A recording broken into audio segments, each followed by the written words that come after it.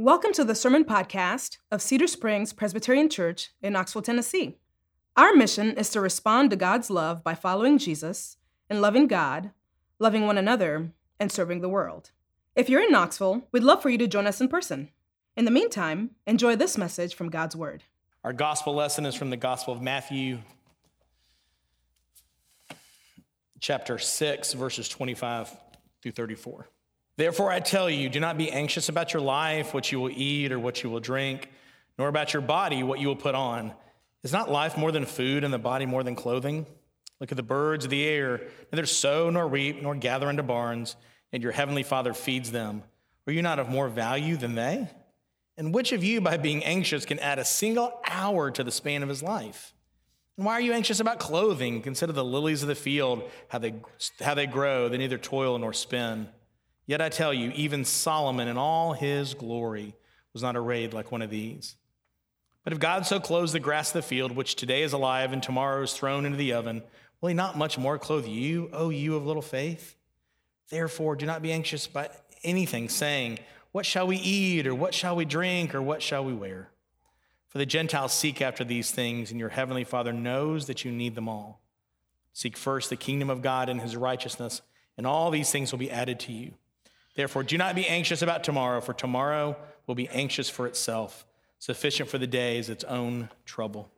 It's the gospel of Christ. Thanks be to God. And our Old Testament passage and our sermon passage comes from Ecclesiastes chapter 3. If you're looking for Ecclesiastes, it's after Psalms and Proverbs in the Old Testament. For everything there is a season and a time for every matter under heaven, a time to be born and a time to die, a time to plant and a time to pluck up what is planted, a time to kill and a time to heal, a time to break down and a time to build up, a time to weep and a time to laugh, a time to mourn and a time to dance, a time to cast away stones and a time to gather stones together, a time to embrace and a time to refrain from embracing, a time to seek and a time to lose, a time to keep and a time to cast away, a time to tear and a time to sow, a time to keep silence and a time to speak, a time to love and a time to hate, a time for war and a time for peace. What gain is the worker from his toil? I have seen the business that God has given to the children of man to be busy with. He's made everything beautiful in its time. Also, he's put eternity into man's heart, yet so that he cannot find out what God has done from the beginning to the end. This is the word of the Lord. Thanks be to God. Father God, thank you for your word. Thank you for the truth of it. So, Father, I pray that your spirit would fall on us, that you would speak through this word. Father, I don't have anything worth saying, and you have the words of eternal life. So open our ears, our hearts, and our minds to what you have to say. In Jesus' name, amen. For Christmas Eve, James had us thinking about Christmas music. I want us to think about Christmas movies. There's a big debate in the world over what are the best Christmas movies, and every family kind of has their own kind of go-to set of Christmas movies that they watch. Then there's this great debate over movies that happen during Christmas.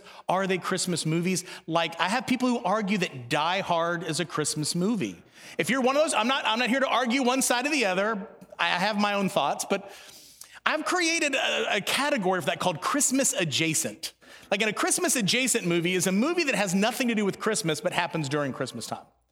But as you think about it, one of my favorite Christmas movies is A Christmas Story. I'm so thankful that TBS and TNT has decided to play it on a 24-hour loop so I can just have it on in the background during Christmas and then pick up at different parts and places.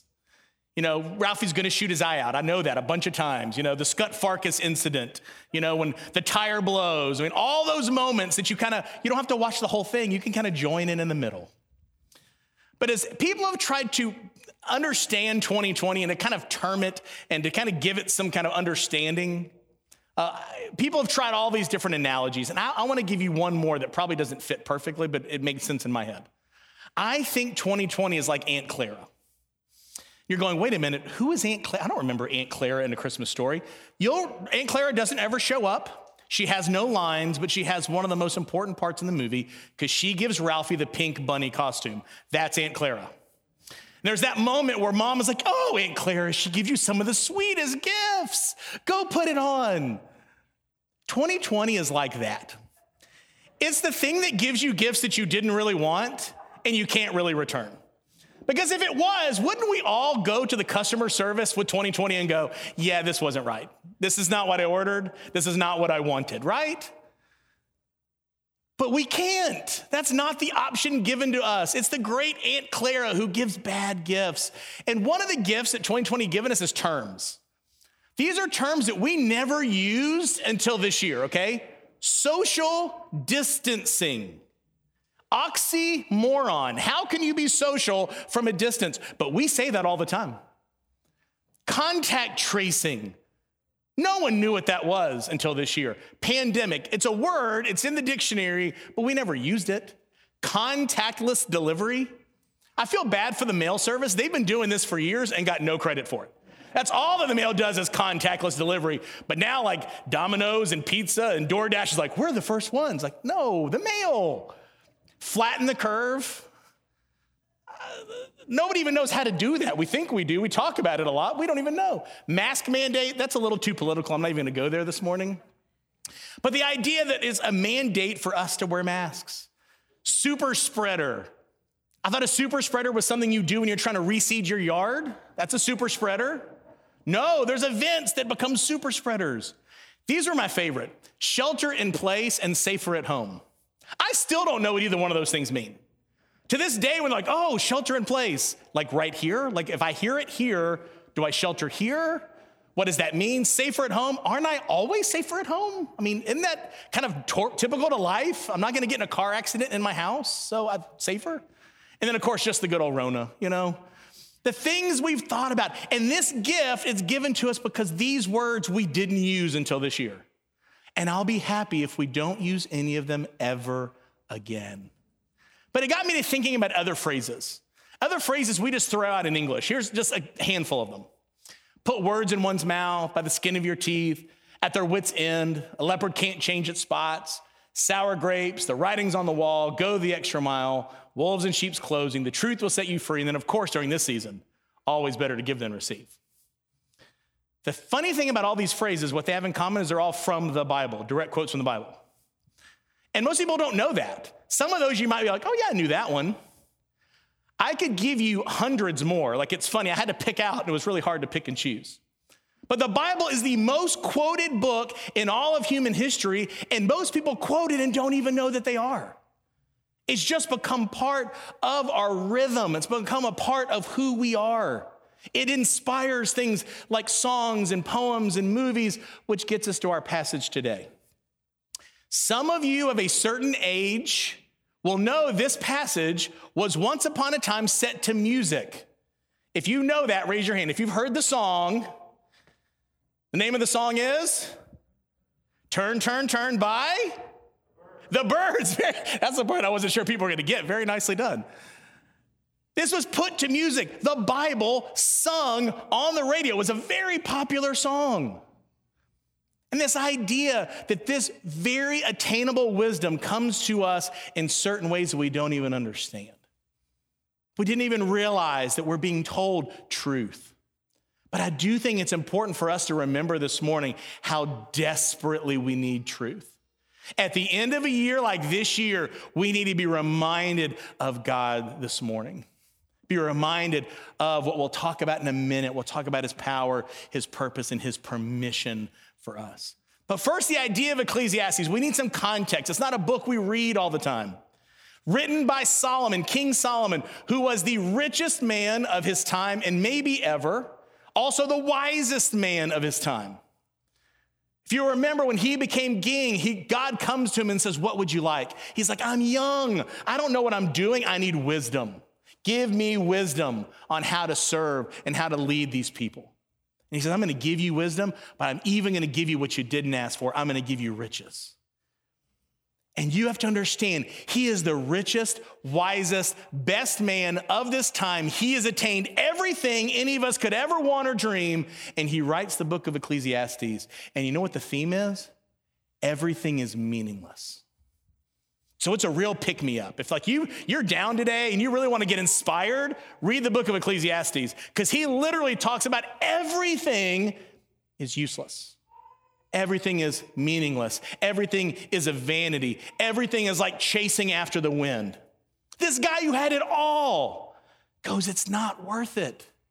If you're just trying to get things for their sake, it will never satisfy you. And he writes these words to the people of Israel for them to have and to understand.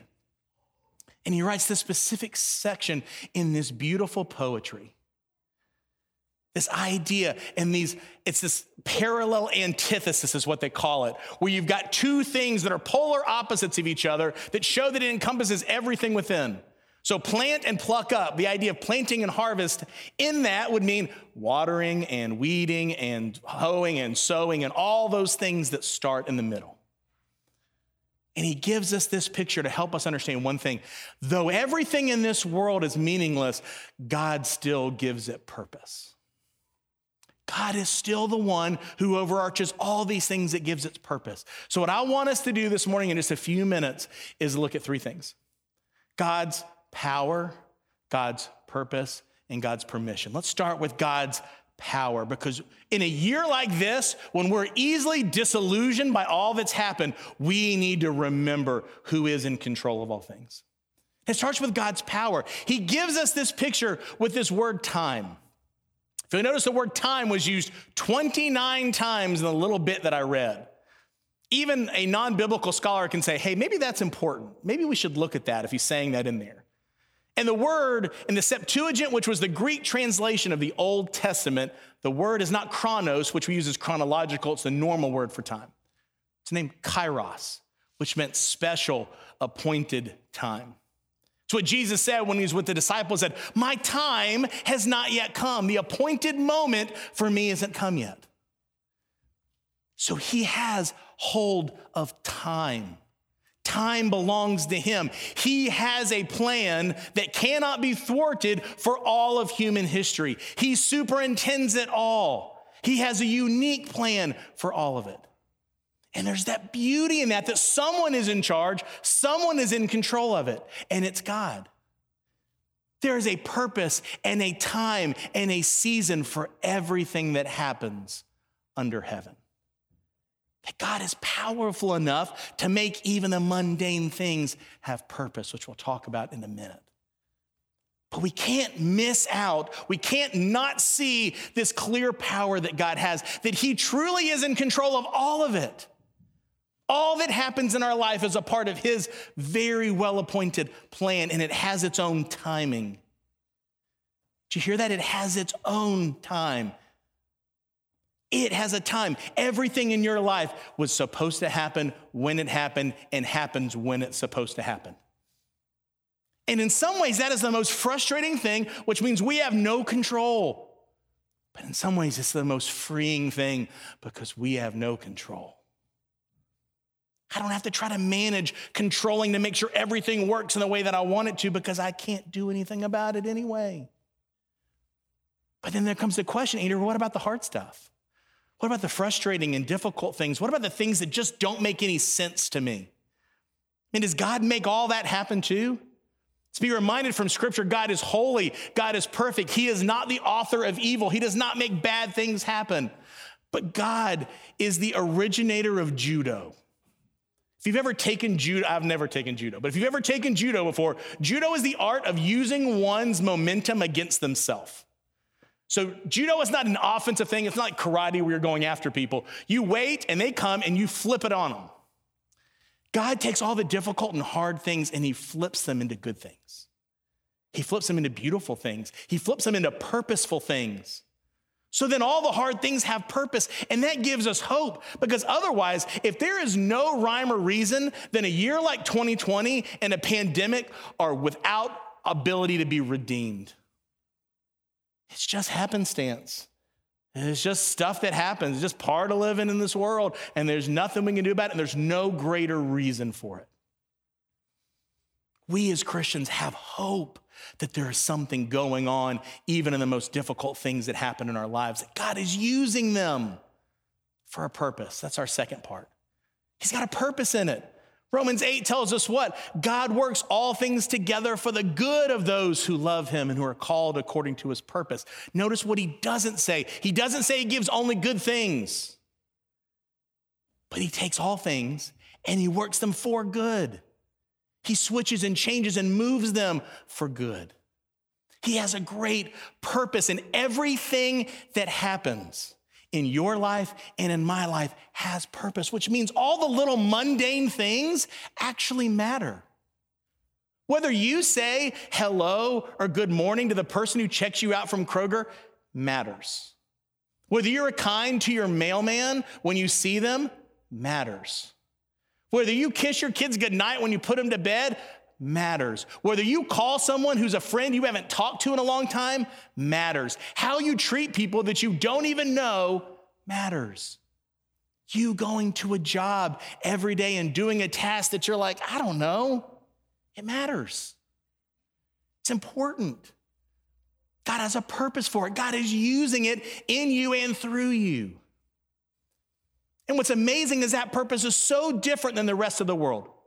Think about this for a second. Insects and animals, okay? They have life cycles. Humans have histories. And here's the difference. You can write a book about the life of a panda bear, right? Because basically all pandas' lives are basically the same. There's like zoo pandas and wild pandas. But okay, pandas grow up, they get big, they eat eucalyptus and they eat like bamboo, they hang around. You know, there was a kung fu panda, but beyond that, like the rest of them is a pretty normal life. So there's books on, if you want to study pandas, you can write a book and go, this is everything you ever need to know about pandas.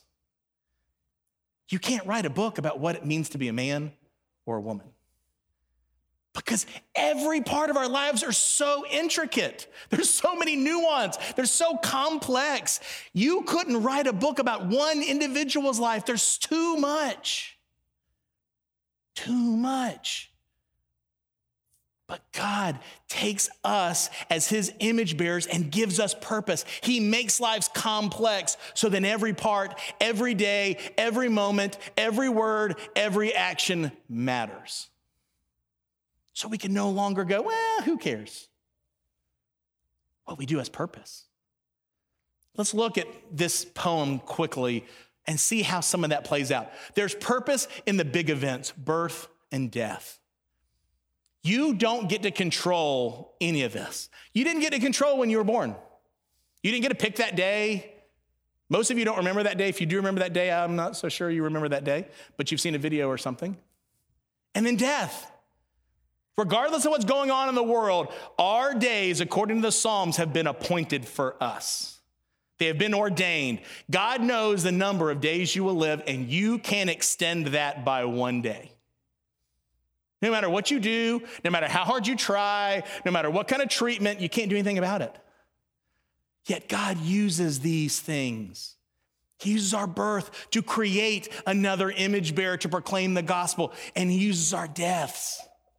I have been to some of the most emotional and beautiful funerals where the gospel of Jesus Christ has been proclaimed by someone who died. What seems like the most difficult and senseless thing in the world, God redeems it and makes it into something beautiful. But don't forget that we have a God who weeps at death. Jesus at Lazarus' tomb doesn't rejoice like, oh, good, he's in heaven, he's now with God, this is going to be great. He weeps with the people who weep. Because death is the most unnatural thing in the world. And you're thinking, wait a minute, Andrew, that's natural. It's part of it. Death taxes, right? When God created all things, death wasn't even a part of it. Death came in when sin came in. It's unnatural. That's why it's so hard for us. But God even takes that and redeems it and uses it. In the big events of our life, God creates and he uses. Not only that, but in the daily events and the things we do all the time. And you'll notice these pictures, or most of everything we do is either creating or destroying something. Planting or plucking, killing or healing, breaking down, building up. That all of our lives in some ways are building something or breaking something. Even in ourselves, we're building something or breaking something. But these pictures of planting and then harvesting, that there is a set appointed time for that. You don't try to plant grass in December. Or as I found out, you don't try to plant grass in November very much either. We had some trees taken out, and so we needed to kind of put some new grass down, and I read every book and article. I did all the things I was supposed to, okay? Topsoil, the right kind of seed, watered it every day for 3.5 weeks, and it is the patchiest grass you'll ever find in your life. We can do all the right things, but it's God's the one who's at work and making it into its purpose. This idea of kill and heal, it's what the people would do with their animals. They would kill them to eat, and sometimes they would heal them. Breaking down, building up. Think about in your own life. What are the ways with your words and with your actions, maybe even during Christmas, you've built up and broken down?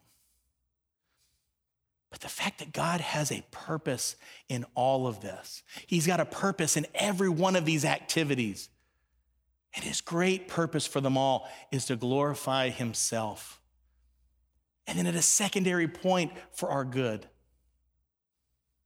He wants to bring glory to himself, even through the things you do every day that you think don't matter. And he uses those things to create purpose in you, to create encouragement in you, to give you a mission and to give you hope. Not only our daily activities and our emotions, to weep and laugh, to mourn and dance. So many of us try to distance ourselves from our emotions. There's something wrong with them. There's something bad about them. We certainly don't want to be ruled by them, and I think that's fair. We don't want our emotions to rule everything of who we are and what we do. But God has given us emotions. He has given us the opportunities to rejoice and be excited, and he's also given us the opportunities to cry and to weep, to mourn. And there's a time when that's important. And what does he do in those times that we weep? Corinthians tells us that we then get encouragement and we get comfort so that we might comfort others. God uses the very hard things in our lives that draw us to tears that we may be able to weep and cry with those when they experience it themselves. And he allows that to be okay. It's okay to be sad. It's okay to be happy. It's okay to be all those things in between. God uses that. He uses even the emotions he gives us for his glory. What's next? Our relationships. This idea of casting away stones and gathering them together, embracing and refraining from embracing. This picture of is when they would plant a field, typically lots of times they would have others help them and they would pull the stones out of the field, especially in Jerusalem and Judah, very rocky place. There's also a time that you would gather those to build a wall, to build a house, to build a well, things that were for the good of everybody. That God longs for us to do so much of this in community. We're not meant to be by ourselves. We're meant to call others in. But he also has the purpose of embracing and refraining from embracing. Does that fit a little this year? I miss hugging people. I have a few people I can still hug and they will let me. I miss that. I miss high fives. I miss shaking hands. I miss so much of this interpersonal relationship. But God tells us there's even purpose when we refrain. There is purpose in us wearing masks to protect each other. There's purposes in us not having to hug each other and not being a part of those moments of life that we love so much. And part of that is it creates a longing in us, doesn't it? I've taken for granted hugging people until I can't hug people. I've taken for granted a lot of things until I couldn't do it anymore. I've taken for granted seeing people's faces and they're smiling and whether they're like responding or listening or whether they're yawning or falling asleep because I can't tell right now. I don't know. So much we've taken for granted, but God has a purpose, even in the refraining, even in the taking away of things because it makes us long for more. Next, our possessions. God has a purpose in our possessions. There's a time we seek and lose, a keep and cast away, tear and sow. This idea of tearing is when they tear their clothes over their sin. God has a purpose even in the things you own. He's not saying don't own things. He's saying I've got a purpose in them. I'm going to use them for something. I've got a little bad news for y'all this morning. Especially pray for the kids. I'm sorry. Your favorite Christmas gift is going to get worn out. It's going to break. It's going to get lost, or it's going to have to be replaced. It's not going to last. Whatever your favorite possession is here on earth, guess what? Its purpose at some time will be to go to the trash. That's its ultimate purpose. Sorry, if you've got a really nice car, it's where it's going to end up. Really nice house, eventually it's not going to be here anymore. When we get to heaven, we're not going to miss those things. But when we have these possessions, let's keep them in perspective. We don't want to upend our entire world because we lost something. We have to give away something. that God uses even those possessions for the purpose that we might have our eyes focused on him and not focused on the things of this world. They can't satisfy us. And next, the big decisions, the big parts of our lives. Start with like the big part, the big at the end. When to speak, when to not speak, when to love, when to hate, war, peace. That all of these things are part of lives, and God has a purpose in them all. Saying, hate, whoa, God's a God of love. Where could be the purpose in hate? For us to hate our sin? It's a great purpose in that. To look on it not as some little pet that we play with, but as something that we hate because we know how much it cost Jesus to get rid of it. In the end, there is great purpose. And I don't think it's by accident that he ends with peace, shalom. Most of all that happens in your life, the great purpose that God has in it is to make you uneasy, to make you unsettled, to make you where you're no longer going to want the things of this world because they don't satisfy us. We were made for more. We were made for a deep shalom. We were made for this wholeness and perfection, and all is as it should be. And in this world, we get glimpses. Standing next to the Christmas tree, looking out over a white Christmas, which didn't 2020 owe us that at the very least? If nothing else, it owed us a white Christmas. And seeing my whole family there. It's a glimpse. It's a moment of all is as it should be. If you've been there at the birth of a child, there's something beautiful. It's all is as it should be.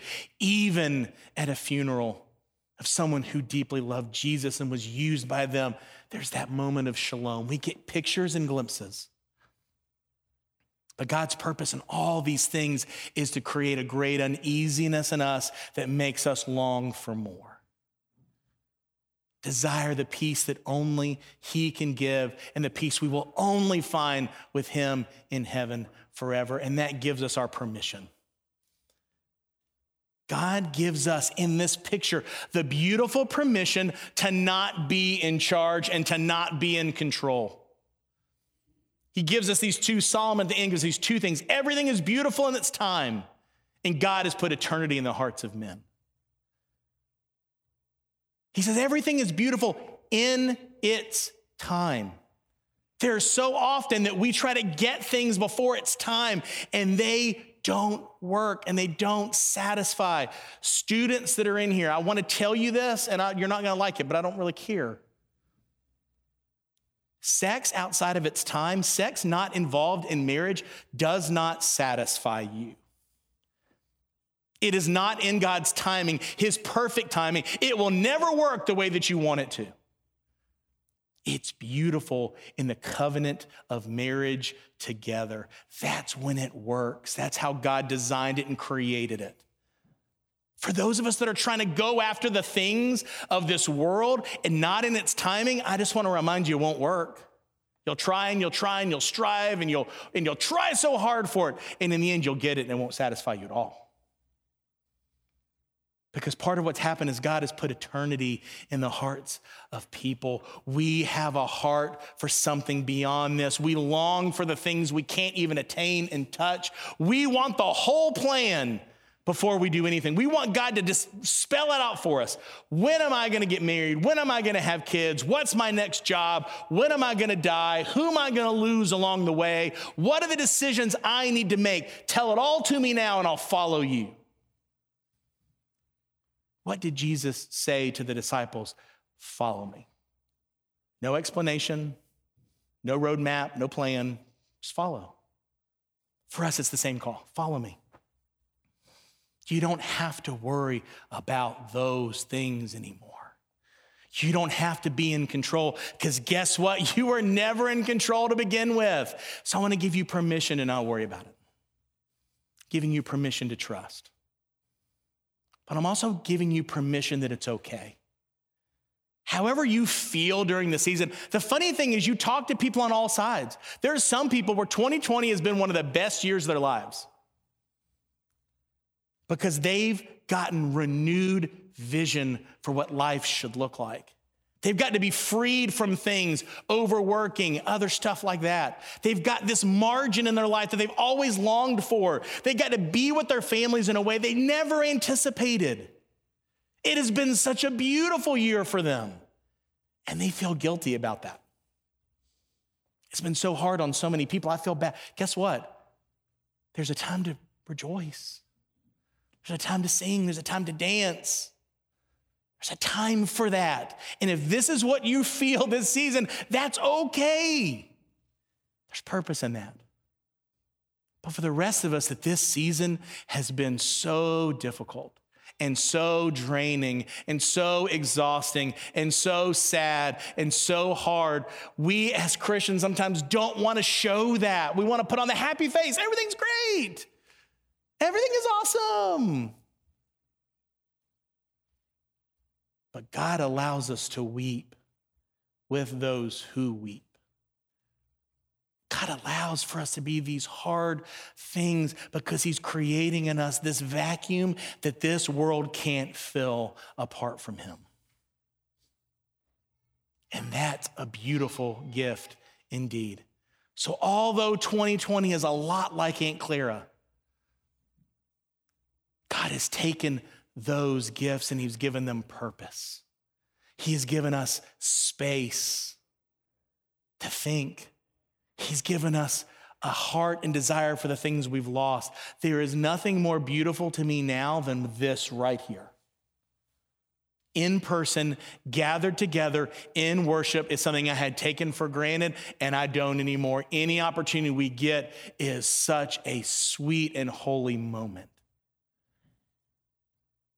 He's given us a dependence upon him that we no longer believe we have the illusion of control, but we need him. So in all this difficulty, all this hardship, all the day-to-day, God has done his grand purpose to bring glory to himself because it's turned our eyes off of ourselves and it's turned our eyes on to him who loves us, gave himself up for us, who died for us, that we don't have to be in control anymore. And he's put in us for our good this heart and desire for more than this world has to offer because those things will never satisfy. This idea of what Augustine said, God, you've made us for yourselves and our hearts will find no rest until they find their rest in you. The restlessness that we have felt during this season is a God-given gift to make us long for him and to long for heaven in a new way. And the good news is he's given us not just the longing, but the access through Christ, whose death, whose resurrection, whose sacrifice allows us to be with him forever. That's God's grand purpose for all things, including this season. Let's pray. Father, we do thank you for your great power. Thank you also for your purpose, that it shows your heart for us, your love for us, that you make all things purposeful. And you make all things beautiful in their timing, Father. So thank you for that. Thank you for the permission we have to not be in control, the permission we have to be sad, to rejoice, because all these things you use for our good, for your glory, and to make us long for more of you and for heaven. So help us to do that. Change our hearts. Wherever our hearts are this morning, let us reflect on the goodness of your gospel and how it's changed us to be like you, to be your people. In Jesus' name, amen.